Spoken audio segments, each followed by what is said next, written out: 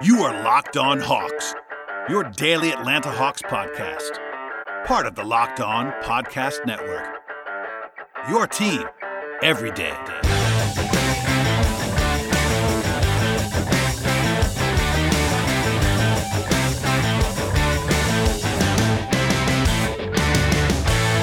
Hello, friends, and welcome to episode 1027 of the Locked On Hawks podcast. I am your host, Brad Rowland, coming to you on a Wednesday evening into Thursday, and today's podcast is brought to you by Michelob Ultra. At only 95 calories, 2.6 carbs, it's only worth it if you enjoy it. Stay tuned for the Ultra Moment segment coming up later in the episode. Today's podcast will be myself and good friend of the program, Glen Willis of Peachtree Hoops, talking about Hawks Bucks after Game 4 and before Game 5. We are 24 hours away as I'm recording this, basically, from the start of Game 5 in Milwaukee, and plenty to get to about that before I even bring Glenn in. The injury report is going to dominate the proceedings in advance of Game 5. First, the latest on Giannis, as he was injured in the third quarter of Game 4. Adrian Wojnarowski and Zach Lowe of ESPN reported there was no structural damage to Giannis' left knee after the awkward landing that he had against the Hawks in Game 4, and the ligaments are sound. With that said, his timetable to return is not definitive at this point in time, and he's listed as doubtful officially.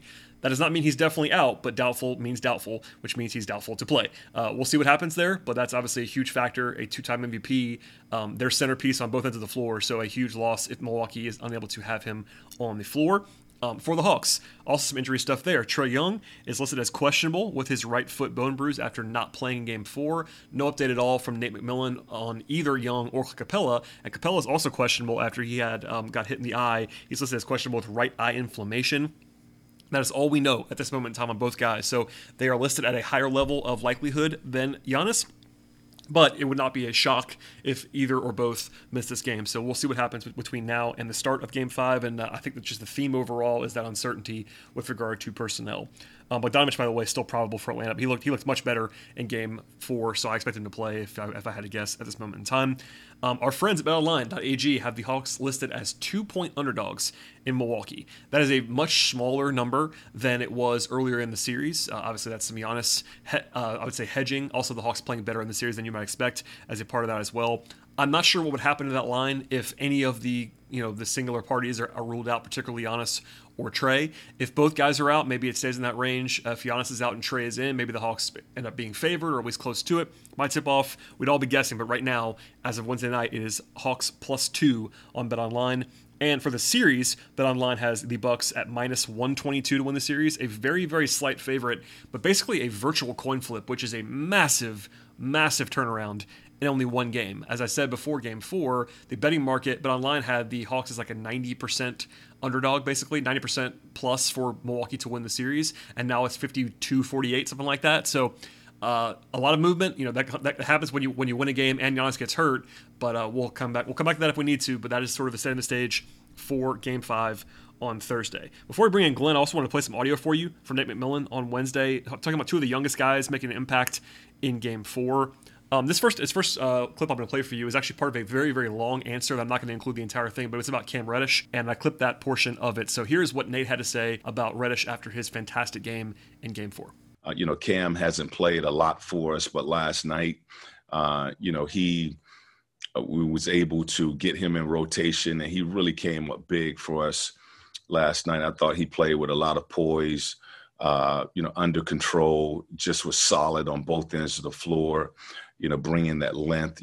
I think he had 5 or 6 rebounds, so we needed all of that, from our guys. So basically I'm still learning with our group. Really, I've only coached Cam for 2-3 games because when he went out, Coach Pierce was coaching at that time. I've only had really 2-3 games to work with him, and the kid has a lot of talent, and he really helped us out last night. It's kind of easy to forget that Nate did not coach Cam as the head coach. Obviously, he was on the staff and Cam was playing this earlier this year, but him being out so long, a lot has changed. The fact that he was able to come in and do that in Game 4. We'll get into that more with Glenn later on, but just a striking performance from Cam and a lot of fun to watch, and definitely an easy guy to root for with the way that he was enjoying himself during that game. Also, McMillan talked about Onyeka Okongwu, who I thought was fantastic, as I discussed yesterday on the podcast. By the way, if you missed anything from yesterday's show, it is still very, very much available in my Game 4 recap podcast. Subscribe, rate, review, etc. But Sarah Spencer of the AJC, friend of the podcast as well, asked Nate about Onyeka, and here he's what he had to say sort of in a back and forth with Sarah about the rookie center. Hey, Nate. What kind of growth have you seen from Onyeka throughout these playoffs? It seems like he's been able to give you guys some big energy plays and is just playing well out there. He's doing a really good job. He's showing that, his feel for the game. He has a good feel for the game. I think his basketball IQ is very high. And that has shown really throughout the season, having to make adjustments on, what to do out on the floor as far as setting angles of screens, rolling to the basket, the timing, playing off of Gallinari. A lot of times teams are trying to front the post, so the connection of the two bigs is really important, and he's done a really good job of making reads on the offensive end of the floor. Defensively, he continues to improve on his pick and roll defense. He's had to, basically guard Giannis. So keeping a forward like that, really a point forward in front of you, he's really done a good job, solid job of doing that, as well as rotating, defending the basket, and rebounding the basketball. So he continues to show growth throughout. He's done that throughout the season and certainly throughout these playoffs, where he has been very productive for us. Have you been impressed with just kind of the maturity and poise you're seeing from him, considering that, he's only 20 and he's battling so well in, conference finals? Yeah, he has a calmness about him, and he doesn't get out there, and he's not afraid. He's a confident player. He asks a lot of questions about, what is needed, what should I do? So he's constantly asking questions to our coaches about, things that he needs to do and how to do them. And he has shown that growth. So he does play as a very mature rookie coming into this league.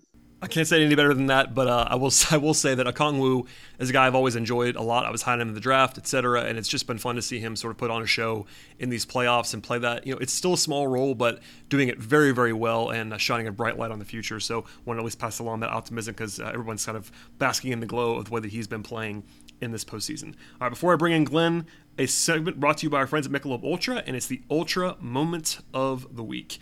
There were a lot of memorable moments from Game 4 for the Hawks. Anytime you win a playoff game by 22 points in the conference finals, that's a massive moment. Lou Williams making every shot that he took in the first half.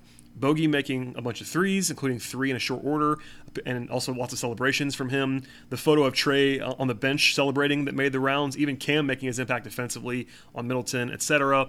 And it's tough to pick just one from that, but for the wildness of it, I'm going to go with Clint Capella's over the backboard shot in the fourth quarter. I said on yesterday's show, it was kind of the dagger of the night. The Hawks were going to win anyway, most likely, but once that went in, McMillan even said it today that he felt like it was going to be their night when that shot went through. And they were up a lot already, but still, it's just kind of a microcosm of things going well, and Capella being probably the last guy on the whole roster that would make that shot, the lack of touch that he sometimes has, and he's a great player, but that was kind of a funny moment in a lot of different ways. But it made the rounds, got a lot of Twitter jokes off, all that stuff. It's a great moment since we're discussing moments, but it would have been notable for sure given anybody that made that shot in that spot in the fourth quarter. But it kind of put the game away, and also it was Capella, the perfect storm of very, very much an entertaining moment in that basketball game. Go check out a ton of other exciting Ultra Moments with the hashtag Ultra Moment. 95 calories with 6 carbs, only worth it if you enjoy it. Joy creates success, and enjoyment isn't the end game, it's the whole game. The Michelob Ultra Moment this week goes to Clint Capella over the backboard with a flare in Game 4. I am joined now by frequent friend of the podcast, Glen Willis of Peachtree Hoops. How are you, sir? I'm good, Brad. How you doing? We're all hanging in there. We were talking before we started recording. A lot of late nights right now. Not as late for you, I guess, because you're on the West Coast. But even then, I've seen you tweeting at like 3:30 Eastern, which is still late for you, even on the West Coast.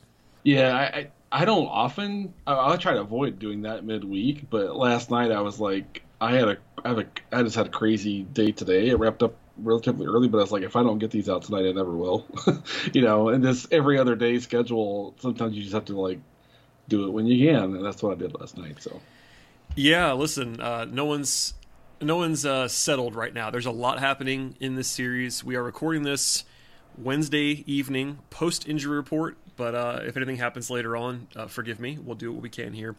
But a lot to get into. The Hawks evening the series is, of course, the headline in itself. Then you have all of the injury questions with Trey and Clint Capella now, and, of course, Giannis, which kind of throws a wrench into things. Before we get into some nerdy adjustment stuff, as we are wont to do, I wanted to ask you, like, broadly speaking, and we could dive deeper into this, but what's your reaction to?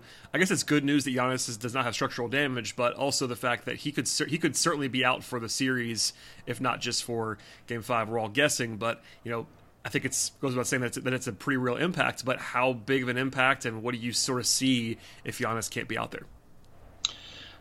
Yeah, well, I mean, it's certainly, to state the obvious, it opens the door for the Hawks, more broadly than before. The, two-time MVP going down, is going to shift the way that I think anyone sees the series. But I try to avoid seeing things along the lines of, well, Giannis is out, or if Giannis is out, that means X and Y and Z is going to happen. The way that I look at it is that it really shifts a burden onto the Bucks and their coaching staff to figure out how to recalibrate their offense. Everything has understandably and rightfully been built around Giannis, for even more than this year. But in the postseason, they've even kind of refined down to like the nail pick and roll they run with Middleton, et cetera, et cetera. And it's going to have to be Drew and Middleton, probably with Middleton getting the bigger share there. But it's not just a matter of like, so, hey, Chris, you got to go do this. It's what can the Bucks coaching staff come up with to give those two guys something that they can work with, whether it's actions or, whatever that might be, creating mismatches. And so I think that the kind of the intellectual burden really does shift to Coach Bud and his staff to come up with something that Drew and Chris might be able to use to create enough offense to be representative of kind of what they normally can produce, even with Giannis. That's a tall task. Not saying that's easy, but it's hard for me to speculate what the outlook might be until I see what they might come up with for those two guys. So that's where my interest most heavily lies right now. Yeah, and I think first I agree with that, and also I think that Giannis is unique in a lot of ways, but also is a rare guy who his impact is very clearly on both ends of the floor. I think defensively they're also in some peril here if he can't play, not only because he's an awesome defender, but because he's the only guy that can do what he does on the roster, basically. You go to Bobby Portis, maybe you go to more Brook Lopez, but their bench is not exactly robust. I know the Hawks are shorthanded as well without Hunter, and they're not incredibly deep right now, but if you line the two teams up and say, just for example, we don't know anything about Trey just yet, but if you just say, all right, no Trey, no Giannis, I think I feel better about the Hawks than I do about the Bucks, just because of how much more well-rounded their roster is. You still have to go into Milwaukee for 2 of these 3 games, but it's just a big loss. On top of just Giannis being awesome, it also has a factor of going deeper into that Milwaukee bench, which has been pretty shaky so far in the series. Yeah, I agree. On paper, I think the Hawks are a better team minus their best player than the Bucks are. And the Hawks brought a lot of depth into the season. Sometimes when you are looking to work from a clean cap sheet for the first time, like Travis Lake was this year, you can kind of build quite a bit of depth. That might be harder to replicate that, going forward, but that's for a conversation at a later date. But especially with Bogdanović looking as good as he did, in Game 4, that's what really jumps out to me as something that makes me think, yeah, if the Bucks are missing Giannis and the Hawks are missing Trey, if you can get kind of steadiness from Lou, Herder's been so good. I imagine we'll talk a little bit about him. Yep. But if Bogdanovich is more of what he was in Game 4 than what he's been for several weeks now, that really, in my mind, swing things in the Hawks' favor. And and even I've been watching with interest John Collins. Some of the things I put on Twitter. I was like, he scored 4 points last night, but his level of activity and how hard he worked that whole game is making a difference. And he's just looking like a guy who jumps out at you as being really committed to doing what the team needs him to do, irrespective of what his stat line might look like for that night. And I know that might sound like Coach cliche speak, but he really opened up a lot of stuff for other people. And that's not to say the Bucks aren't doing that, but when you have a guy like Giannis who creates so many points of leverage on both ends of the court, you don't have to work that way all the time. And so, the Bucks are, like I mentioned a minute ago, are going to have to recalibrate. But to me, I think they're pretty even teams because of just how sound the Bucks are in a lot of areas of the game, how good they are creating fast break points and stuff, and how good they are kind of letting Brook get onto the offensive glass. But if Bogdanovich is the better version of himself, like we saw in Game 4, I think that moves the needle in the Hawks' favor quite a bit for me. Yeah, I think that's huge, and we can talk about that now. I think part of my thought process in talking to you is kind of getting your feel about the offense in general. Trey, again, might play, we don't know, but they were able to score at a pretty impressive rate given that Trey wasn't out there. I focus on the defense a lot. I think that was with good reason, and we'll come back to that. But offensively, they sneakily were quite good in Game 4, and part of that's Lou, who had a great game. But like as you mentioned, having Herder and Bogdanovich both playing well, and Herder didn't have his 3-point shot, but he was attacking and getting into that mid-range area, getting all the way to the rim, and Bogey just getting up 14 threes and obviously making 6 of them as well was significant. Did you see anything that they sort of unlocked, or was it just personnel? Like where did you see that spectrum falling with the Hawks obviously finding something that was more effective offensively? Well, I mean, to me, I talked about this a little bit with Kevin last night, so I don't want to totally replicate it, but the Bucks forcing Trey off ball, and the Hawks dealing with that, starting to adjust for that in Game 2 going forward, and then all of Game 3. It sort of primed the Hawks to go into this game without Trey because it was on Herder, and it was on Bogdanovich, and it was on Lou to play some minutes with Trey and to create some initiation through other guys. I think that made it less unfamiliar to them in this game to go into a game where those guys had to be the guys creating, because that wasn't really a new thing for Game 4. Trey's ball handling wasn't there, and his ability to do a lot of the things he can do obviously wasn't there, but it's not like it was a complete shift of initiation responsibilities to completely new guys who weren't doing that before. So I thought that helped a lot. But the other thing for me was I thought, especially in the third quarter when the Hawks, I think, hit 7 of 12 from the 3-point line, when Gallo and JC were on together, they were running a lot of like bi-directional cross screen, and they were using post presence on both sides, Gallo on one side, JC on the other, to keep the Bucks from jumping that one-sided post kind of entry pass. And that opened up a lot of space. Gallo mostly took advantage of scoring in that area, but then also kind of kept the Bucks from kind of helping over to the strong side like they do so much. So that was the one thing that I saw from a sort of schematic standpoint. But apart from that, I thought it was just patient, under control, ball handling, creation, and just a lot of smart plays. I recall the bucket Lou got when he kind of cut down the lane and was looking to set a screen for someone, and the Bucks just forgot he was there, and some of the work Okongwu did to make himself available. So it was just smart, heady, patient, under control play with a little bit of that JC and Gallo bidirectional cross screen mixed in was basically what I saw. Yeah, and I think that this kind of makes sense logically, but you can't expect Lou to score 21 points on like 11 possessions offensively.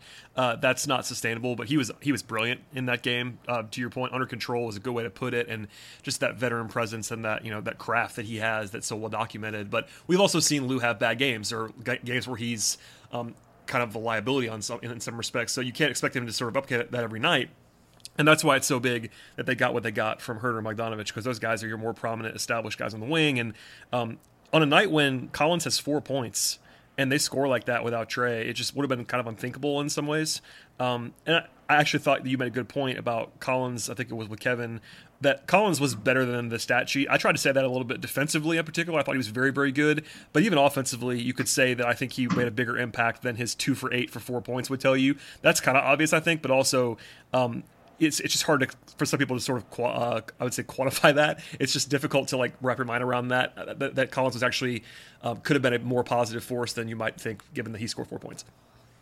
Yeah, I thought that late. I think it was in the fourth quarter, with less than 6 minutes to go, so this latter half of the fourth quarter, when he got a post touch. I think it was Drew on him, and he put his hand up. He was assertive. He was aggressive, and it's just you don't always see a guy with 2 points, that late in the game, still looking for opportunities to, create his own shot in that sense of having a mismatch to go attack there.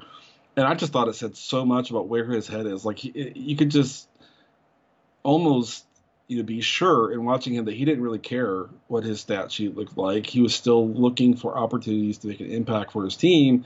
And those are the little things that make me feel increasingly optimistic about the Hawks' chances in the series, because the phrase I've been using for a while now is regardless of circumstance, they just seem to just stay on task. And, you don't see them getting dramatic. You don't see them, kind of losing their mind. And, game 2 with, Trey reacted to some things where he kind of lost his sense of what he needed to be doing for a bit. The Bucks threw a ton at him in that game.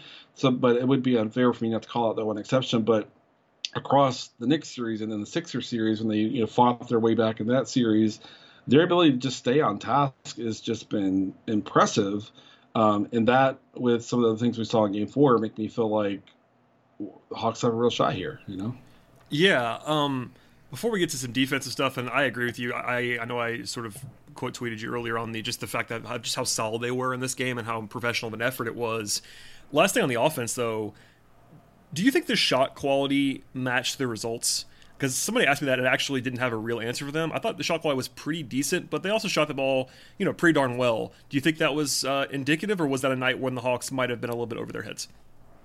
Well, we could start with Clint's shot. That one, yeah, that one's definitely. Even Nate today on his practice availability kind of had a laugh about that one and how they kind of knew it was their night when that went in. Now, granted, they were already up by 18 at that point, so it was probably getting close to over. But if you take that one out, because that one I think we can all agree was some noise. Well, I'm personally not going to bank on Cam shooting this well again. I think I'm so happy for him that he had a good night and was able to help his team and all of that. But he's, at best, he's been an up and down shooter his whole career, and so we'll see. But I'm not banking on that. That was to me, an unexpected shooting night from Cam.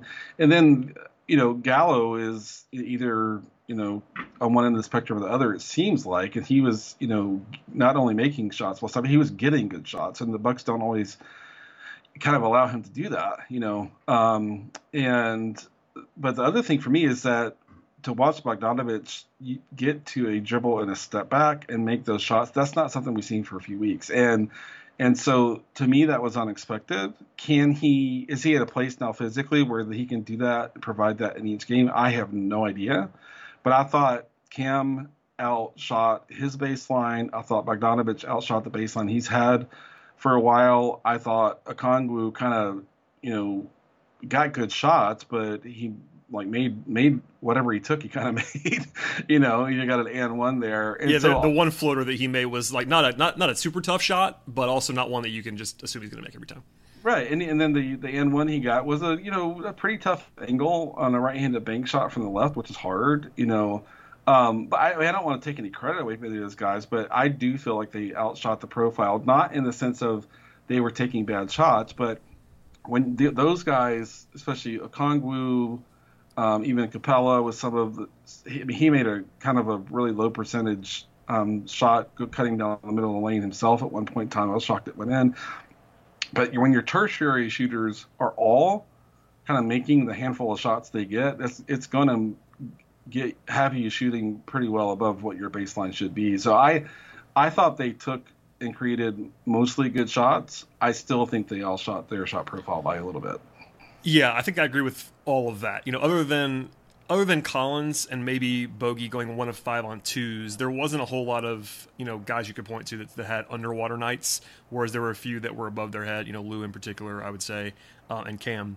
So, but anyway, I think the Hawks did play quite well on offense. Would you agree with that? I mean, it sounds like I've said that multiple times, but I mean, they scored very effectively, which is all that really matters in the end. But I thought their game plan, I should say, and also their efficiency, their general execution was quite good, particularly when you factor in that they were playing Chris Dunn at times. They were playing Cam at times, and Lou was great, but still Lou only played 35 minutes, and I say only, but there were 13 minutes without Lou, and they still managed to stay afloat those minutes.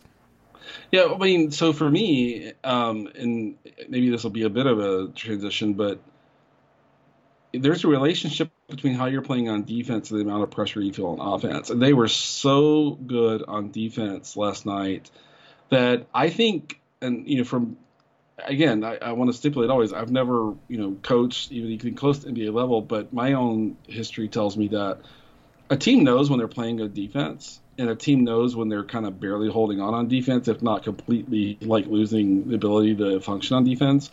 And when the team knows that they are executing really well on defense, it takes so much pressure off of them, from a shooting perspective. Because I think when you're not holding up defensively, when you're putting a shot up, you're like, I've got to make this. There's no way we're going to, stay in this game if we're not basically making every single open shot we get. And so I do think there's a relationship between how good they were from start to finish on defense last night and the ball going in, and so that's not I don't view that as being a random variable. When you're playing a defense, I think you put less pressure on yourself offensively, and that helps you. Yeah, and you also create, more, not necessarily fast breaks, but more like secondary breaks, and you're not taking the ball out of the net as much, and that can help your offense as well, which I think it all kind of runs together. Before I ask you about some offensive stuff, I want to hear from our sponsors on the podcast today. With the ever-increasing numbers of makes and models in the car or truck world, it's now impossible to stock all of the parts that you need in a traditional chain storefront. Why would you endure often pointless questioning from someone at a storefront and have to wait while someone at the counter orders the parts on the computer, only choosing the brand that the warehouse happens to carry? You have computers with access to rockauto.com right now, both at home and in your pocket. Rockauto.com is family business, serving auto parts customers online for 20 years. Go to rockauto.com to shop for all the audio and body parts from hundreds of manufacturers. They have everything you need from engine control modules and brake parts to tail lamps, motor oil, and even new carpet. Whether it's for your classic car or your daily driver, get everything you need, just a few easy clicks delivered directly to your door. The RockAuto.com catalog is uniquely and remarkably easy to navigate. Quickly see all the parts available for your car and choose the brands, specs, and prices that you prefer. Go to RockAuto.com right now and see all the parts available for your car or your truck, and from there you went right locked on in their How Did You Hear About Us box to know that we sent you to them. Amazing selection, reliable low prices, all the parts your car will ever need. RockAuto.com. All right, Glenn, I want to ask you about the defense now. We talked about the offense. One thing that I noticed, and I'm not sure if you saw the same thing I did, it felt like the Hawks made a concerted effort, pre-Giannis injury, to take away the rim in Game 4. Now, every team wants to do that, but it felt like the Hawks, both schematically and also execution-wise, really focused on that. They allowed 25 points in the paint in the first 3 quarters. That was heaven and earth better than their previous matchups. And while the Bucks got a bunch of good looks from 3, they missed them, and those are just more high variance looks. So, does that change at all if Giannis doesn't play? Because obviously he's their number one rim attack guy. And did you also see what I saw in terms of that focus? Yeah, for sure. I thought, especially with the Middleton Giannis pick and roll, which is really what they tried to go to in the third quarter, and it would be unfair to not mention that the Bucks were potentially kind of breaking through a bit offensively when Giannis got hurt. They were generating some shots at the rim, and they were running some stuff that got Giannis downhill. That doesn't mean the Hawks couldn't have held up to that. We'll never know. But defensively, they were basically pulling both defenders on the weak side in to tag Giannis. So having 2 guys tag Giannis is a ton of resource commitment to that. And then also the big was basically not worrying about containing the ball handler and getting back to Giannis too. So it was almost like they were using 3 players to contain Giannis at the rim. They were letting Middleton, for example, have a floater if that's what he wanted to get to. That's how Milwaukee basically defended Trae in the first game when he made 1 million floaters on his way to 48 points. But I think that's what you have to do. And it's not just a matter of like, well, let's pull, both weak side defenders in off their shooters, helping on Giannis getting to the rim. Because once you do that against a team like the Bucks, one of the better shooting teams in the league, then you have to be committed to working really hard and closing out on shooters. And that might be kind of the highest effort task you ask for NBA defenders, especially in a series where you're playing every other night and you're shortening the rotation. And I thought they were awesome at running at shooters, closing out on guys. And so I just want to kind of point out, it's not just a matter of like, hey, let's pull guys in and keep me honest off the rim, because then you're creating a ton of workload for yourself to get back out and make sure you're not giving up, 20 or whatever open 3-point shots. So I thought the prioritization was good. Number one, keep you honest off the rim as best you can. And then secondarily, close out on the shooters. And I thought they did that well enough to at least impact the Bucks and not see them go like 40% from the 3-point line. So yeah, I mean, that was most of it. But even when Giannis was threatening as a dribbler, they were showing harder. They're the nearest help defender. There was a play I put on Twitter last night where Bogdanović was showing down on the Middleton after Giannis went out, and Okongwu came across the lane and showed there as well, and they showed 3 bodies even in the Middleton down there. And so just the timing and the rhythm and the communication of kind of everything they were executing on defense was as good as I recall seeing it. And like I talked about with Kevin about last night was, can we reasonably expect them to execute defensively at that level again? I don't know if we can. That may have been the best they could ever do. But even if they can get to 80-90% of that going forward, I think that they still have a pretty good shot. But that's mostly what I saw.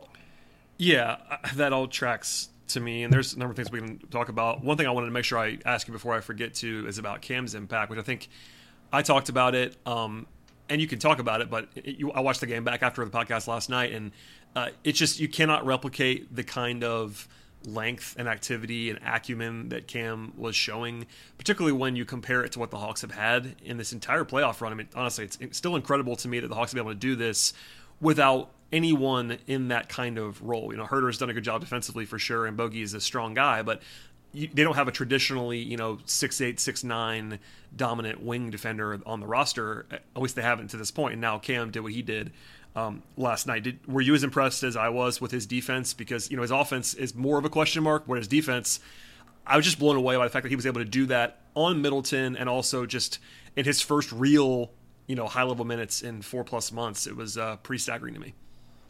Yeah, I thought it was kind of crazy. I mean, we know what he can do, and we know what he's capable of, and nothing he did last night was beyond, like, his capability for sure. So it wasn't this, like, crazy outlier thing. But for him to be as calibrated as he was, like most people who miss all that time, get a little bit of run in game 2, but not in real leverage minutes, except for maybe just a handful.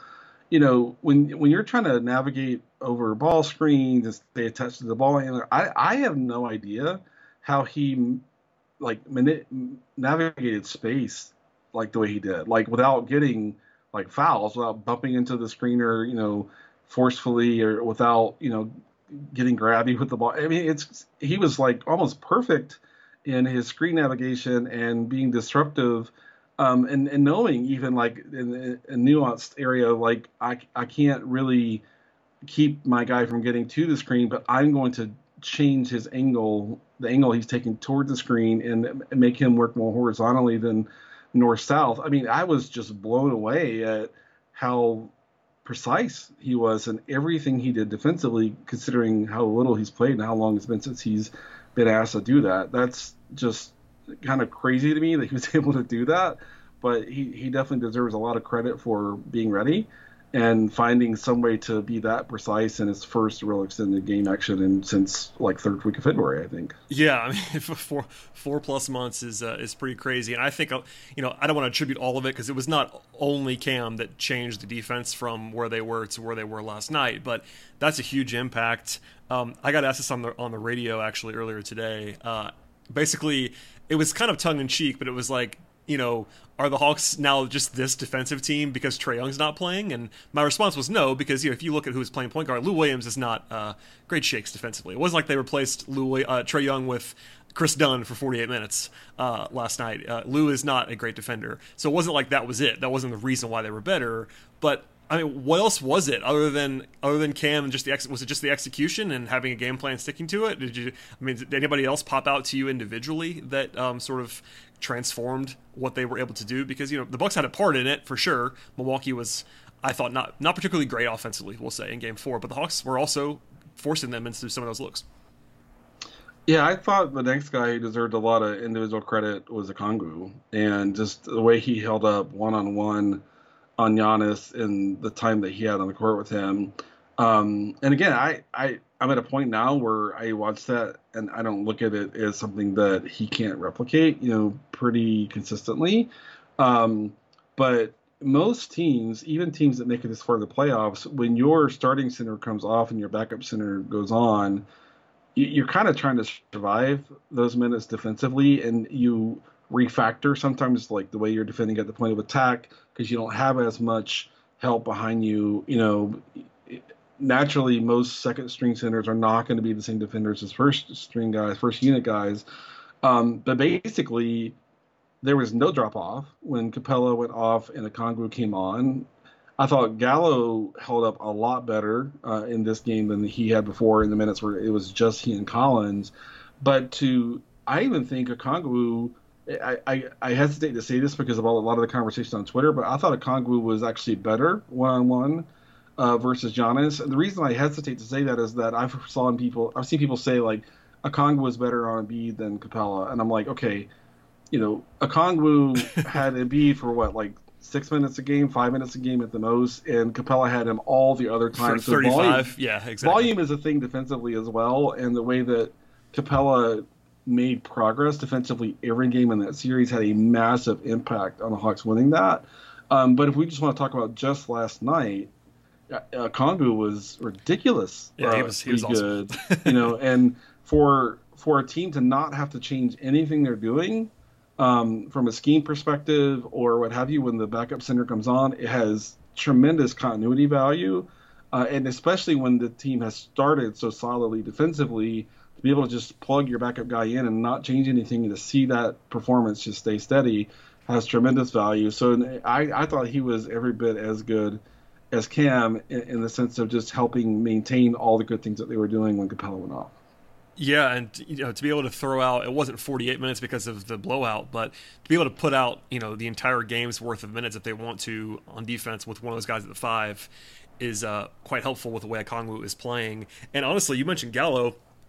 I agree that he was better defensively in Game 4. I was also stunned to see, again, part of this is the fourth quarter was garbage time, at least for a lot of it, but he played 19 minutes, and I would have lost a bet on Gallo's minutes, particularly when you tell me Trae's out. I thought they were going to need Gallinari's offense, and they kind of did in the first half at times. They were sort of isolating him and getting him in those mismatches in the post, but I was kind of surprised how little he played just because of the logistics involved and when you kind of need that offensive punch. Like, I guess maybe his minutes went to Chris Dunn. I have no idea how that actually worked, how that actually stacked up, but I just kind of noticed that again as I was looking at the box score. Like, Gallo didn't play very much, that's new.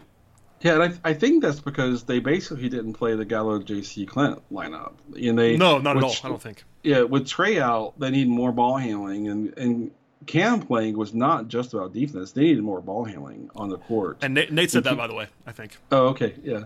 And like I said to Kevin last night, if you think Solo gives you a little shooting, he gives you less ball handling. Yeah, he cannot. I think you and I are on the higher side of respecting Solo's contributions, but he is not a ball handler, that's for sure. Right, and then even Dunn, too. Dunn can at least handle the basketball. Well, can he? I mean, I'm not sure that was the case last night. I think in practice that's true, but I was kind of not surprised because he hasn't played in so long, really.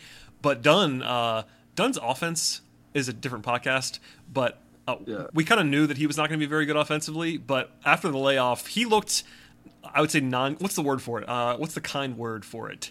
Non-representative of an NBA guard last night offensively. Anyway, I thought he had a couple of ugly moments with the ball, but I thought on the whole he was still useful just having someone that could just even having a guard out there. Yeah, and a guy that can bring the ball up. I mean, I know the average NBA fan might not know, but just bringing the ball up in a regular season NBA game is a ton of work to do that securely and safely and get your team into the right thing. And he at least did that like 8 times, and that alone has some value. Sure, it's marginal value, but it has value. And so I thought, part of what they did with reducing Gallo's minutes was just to throw more point of attack defense primarily at Middleton, a little bit at Drew also. But I thought Herter covered a lot of the Drew responsibility.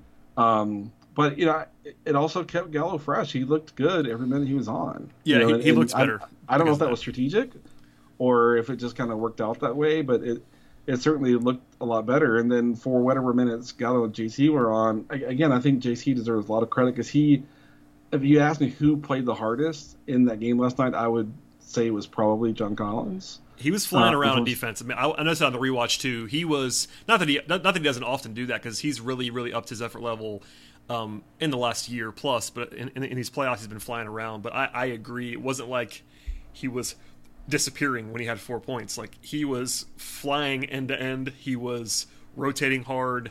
A couple of nice help side plays, even if they weren't in the box score, just kind of right. impacting shots and all that stuff. So I agree with you. And as a rebounder too, I think you could see kind of the light bulb has gone off for him that, we're going to have a hard time rebounding in this series, and he's just kind of upped his investment in that. It can helped a lot at rebounding as well last night, but the whole series, from about some point in game 2, it seems like John's realized we're really going to have to work hard as a rebounder, and he just kind of he's thrown himself, it seems, at that task. And I think that helped Gallo quite a bit. I have a hard time seeing them keeping Gallo's minutes there, unless Cam can really replicate on both ends everything he did. Because, I mean, the way that I look at Gallo's minutes is that if they're playing from ahead, they can manage his workload similarly to what they did last night. If they're playing catch-up, they got to play him a ton because you need to get back to the shooting on the court. So, I mean, that game flow and how you do early and your ability to stay even with or, ideally for them, a little ahead of the Bucks helps them kind of right-size Gallo's minutes, because once you're down 10, 12 minutes, like, say, halfway through the third quarter, now you're playing Gallo most of the rest of the game just because you need as much three-point shooting as you can get, especially with Trey out, and especially if, depending on if Bogdanovich is kind of really all the way back as a shooter now, or if that was just an aberration in Game 4. Yeah, I agree. Before I let you get out of here, we're not going to try to guess on who's going to play and who's not. It does, just by the nature of the NBA's injury report designations, one has to assume that Giannis is less likely to play. He's listed as doubtful than the other two guys that are on the injury report, Capella and Young. So keep that in mind. And one of the reasons why I'm saying that is because I was going to ask you, if you're really on both sides, does anything need to change for the Hawks if Giannis is out in terms of their approach? That's obviously a stupid question. You have to change some stuff because Milwaukee either has to play smaller or whatever they're going to do. But anything come to mind, schematically or approach-wise, if Giannis is out and they know it, 45 minutes before tip-off and they know he's not going to play, what do they do differently? Yeah, so I think it's predominantly about watching to see if the Bucks shift to playing smaller, just like you mentioned, and adjusting the rotation to kind of account for that. Now, you might want to play bigger. By that, I don't mean necessarily go to Capella, Gallo, and JC, but to play Gallo and JC together where they can, function both of them inside on offense and create more kind of matchup advantages for yourself in that sense. So it'll be interesting to see how Nate adjusts to that. But I mean, I can't really see anything the Bucks are going to do without Giannis apart from try to get Drew into transition, because apart from Giannis, he's their best transition player in my mind. And then the half court, it really is Middleton, creating shots. He's a little stiff for a guy asked to do as much as you're going to ask him to do in a game without Giannis. But we saw he put up 20 points in the fourth quarter in Game 3. He's capable of kind of carrying that team offensively. And so is it more Cam? Is it, again, zero solo? I know most Hawks fans I hear from would love to see that. But,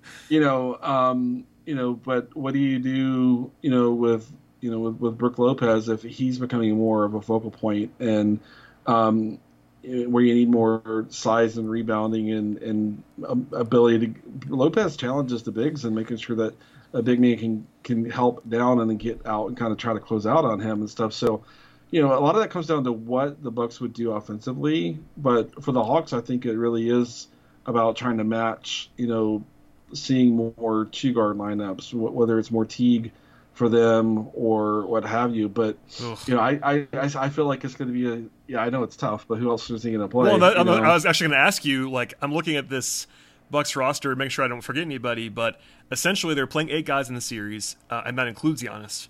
Their ninth guy on paper is either Teague or Thanasis, I guess, as terms of guys who have actually played playoff minutes. Right. And Thanasis has basically been a defensive-only substitution, and Teague has barely played. Now, he's an experienced guy, but you're going fairly small if you're playing Teague and Bryn Forbes, and Bryn Forbes has been pretty bad in the series. They don't have a lot of options. I mean, Milwaukee, I assume, and maybe you disagree with me, I think they probably will start Connaughton or Forbes and not go with Portis if Giannis can't play. But Portis is going to play a lot, you would assume, as well. I don't know. Yeah, I think they'll start Connaughton. Forbes is just hard to play defensively without Giannis. He better. Forbes better, honestly, to play Forbes real minutes, he's got to make a handful of threes, or it's not worth it. And to make it workable, he's got to be on while Giannis is on, because Giannis cleans up so much at the rim defensively. Right. And, you can be weaker on the perimeter and at the point of attack defensive when you have a guy like Giannis. So I think it's harder to play Forbes more minutes without Giannis because you just don't have that kind of defender there. How much of that can Thanasis give them? I've got to think it's at best half of what Giannis gives them. I mean, defensively he's pretty good, and he fouls a lot. He's very active, but he's not as long as Giannis, and he is a good defender. But he's also, if you think he's basically the Chris Dunn of the Bucks in terms of his offense, and probably even less so. I don't know. He can't do anything on offense. forward Chris Dunn. Yeah. Yeah. But I mean, and that's not necessarily shade at him. But no, Giannis he's a fine guy, but this is one of the best 3 defenders in the league. It's a conference. It's also a conference finals. The fact that Milwaukee, if Giannis can't play, unless they try to get through the entire game with 7 guys, you're playing a guy you don't want to play. And I know the Hawks have been there too at times. Don't get me wrong. No one's crying tears in terms of we all want Giannis to play, but it's a situation where Milwaukee's rotation gets fairly dire in a hurry. So that's just it's just worth pointing out, because there will be spots to attack, whether it's Teague, whether it's Forbes, whether it's somebody else. There will be room for Nate to kind of scheme around that and maybe not know it's coming, but once it happens, you can kind of see where the Hawks might attack a little bit. Yeah, and I mean, and the Bucks coaching staff will have 2 days to prepare for Giannis not playing. That's a contingency, obviously, they had to prepare for. But I'm not going to be shocked if we see a lot of Elijah Bryant in this game. He's a really, really good. Most Hawks fans might not even know who he is, but he's a really good team defender. And he would give them a lot more on that end than Forbes would. That's a low bar, but Elijah Bryant is a really, really good team defender, especially for a rookie. They just have one-way guys. I mean, that's what it comes down to. They have a bunch of one-way options for the most part. I'm telling you, though, Elijah Bryant, you can trust him defensively. You just can. It's weird. He's a rookie. Yeah. He's, I think, 6'4", 6'5", somewhere in that range. But he is totally sound as a team defender. And then in terms of guys can give you something on both ends of the court. I mean, I'm not going to be shocked to see Jordan Nwora play some. I mean, he's 34 years old or something like that. He's he's an older rookie. He's a very old young player. Yeah, a lot of experience, and just a really steady guy who at times during this season has given them some steady play. Now, I want to clarify that. A lot of Hawks fans think in the middle of game 3 that Nate should have just turned to Cam middle of the game. Young guys need to go into a game knowing what's going to be asked of them, knowing what their responsibilities are, etc. And now the Bucks coaching staff has space to do that with Elijah Bryant, the space to do that with Jordan Nwora, and say, hey, we're going to ask you to play 12 minutes. On offense, we're going to ask you to do these 2 things. On defense, we're going to ask you to do this couple of things. So let's spend time getting this young player coached up around the specific template of asks that they're going to have for them. And so I fully expect to see some Bryant Nwora in the next game for stretches to help them avoid, extended minutes of Forbes on where Giannis can't be on. I think, and maybe to completely avoid Teague, in the rotations. But you have to change, in my mind, you have to change your expectation when a coaching staff has a couple of days to maybe prepare a couple of young guys who have something to offer like those two do. So that's one thing I'm kind of watching going in, and the Hawks can't really know what that is, because it'd be brand spanking new stuff. But I'll just say this: I think Bryant's going to play a good bit if Giannis doesn't play as we expect, and I think the next thing is that it's not going to surprise me if we get 8 to 10 minutes to Jordan Moore too. Yeah, I mean, I have no idea what Bud's going to do. I think it wouldn't surprise me if he defaulted to defense, which you kind of alluded to with Bryant, just and try to muck it up and try to win a game like they did with that. I think it was Game 3 against Brooklyn when it was in the 80s, and it was just a hideous basketball game, and they just were able to make enough plays down the stretch, and maybe that's their best bet. But yeah, I mean, it's really hard to handicap the series right now with all the uncertainty with the injuries. Vegas is basically just punting it to a coin flip at this moment in time, which basically, at least in my mind, the betting market is saying they think the Hawks are at least slightly better right now, but Milwaukee has home court, and that kind of leads you to a coin flip situation. I don't know what to make of that, but that's the prognostication is essentially impossible until we know what's going on with Trae and Giannis. Yeah, and I have to think that I feel like I know less about Trae than I do about Giannis, just because we were able to actually see kind of the injury and the listing. I mean, doubtful. I mean, it would not be terribly shocking if he played, but I think you have to assume he doesn't play based on the listing that they gave him. Yeah, but I wonder on both sides, depending on how bad Trae's situation is, if both of them are just held out until their team gets to a win or go home elimination. Yeah, I think that's the advantage Hawks. By the way, I think I might have said that earlier, but I do think that if you just took Trae and Giannis off these teams, provided Capella plays, because that's not a small thing either, and he's questionable. But if it's just those two guys, in addition to Hunter and DiVincenzo that are already out, I'd lean to Atlanta in that circumstance, just because I think I just trust the Hawks' depth a little bit more than Milwaukee's. Yeah, I do too. I do. I would just want to remind myself to have a little caution to see what the Bucks coaching staff is able to offer Drew and Chris to maybe open their offensive spigot up a little bit. So that's a wait and see. But I totally agree with you on paper that I think that if both teams are without their best player, the Hawks have a more legitimate like 8 to 9 man rotation than the Bucks do. I would say this as well as a word of caution: if Trae ends up playing and Giannis does not, I would say you're gonna have some overconfidence out there potentially. And I think people should learn a lesson from last night when Milwaukee was suddenly a 10-point favorite with Trae out, and they got blitzed out of the gate. And that's not always going to happen, but it's a one-game sample size. The Hawks will be favored in the game. I'm fairly confident if Trae plays and Giannis doesn't. But that does not mean that it's suddenly a walkover where the Hawks are going to the finals and if Giannis is out for the series and Trae isn't. So a lot of uncertainty. Even in the best case scenario, which is everybody plays for Atlanta and Giannis doesn't play, in terms of their actual likelihood to win, that is their best case scenario. But even then, it might be tough. It's not a given. Yeah, and maybe my last point here, for fans to remember, watching the Bucks last night, it's not just that they were lackadaisical or whatever. Maybe there was some of that, but considering the schedule these teams played this year, and now they're playing every other night, every player on every team that's playing every game right now, they're all exhausted. Every one of them is exhausted right now, and so I think it's except for Cam, except for Cam, yeah, and so it's just human nature to feel like, okay, if I can, go at 80% and, save a little bit. And, I think that's just kind of human nature. I think you have to try to fight through it, just like, John Collins being a great example of that last night. But these guys are human beings. So just don't go on Twitter oh my God, these guys played late. These guys are tired. So, maybe try to keep that in perspective. Well, I mean, think about, obviously this is not apples to apples, but I think about, I'm very tired watching and covering this nonsense, and I'm sitting in a chair. These guys are just grueling and grinding their way through this entire thing. So I'm really intrigued by it. I think you and I are both basketball nerds that enjoy this stuff even beyond the interest in the Hawks specifically.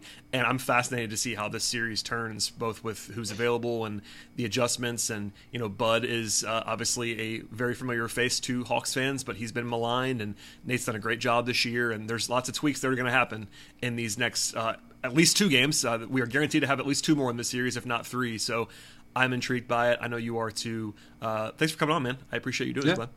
My pleasure. I think it's going to continue to be a competitive series, almost regardless of who's in and out. So I think it should continue to be great basketball watching. It should be fun. I'm sure you can catch Glenn on ATL 29 with my arch nemesis Kevin Chenard on there regularly, including yesterday. No comment. I will. People should read that. People should listen to that podcast. I did. I am a listener / subscriber to ATL 29. We are not directly in this grudge match of competition. I listen to that show and I appreciate your contributions on it. Just don't tell Kevin. If you listen to this podcast, don't tell Kevin. He's never going to hear this. No chance. It's all Glenn. All Glenn. It's all Glenn. Well, the most un-Glenn statement I could make here at the end. Exactly. It was very off-brand for you. All right. As for everybody else, please subscribe. Check out Glenn's stuff on Twitter. I will tag him in the description and all of that. And we'll have a new podcast after Game 5 on Thursday. So stay tuned for that.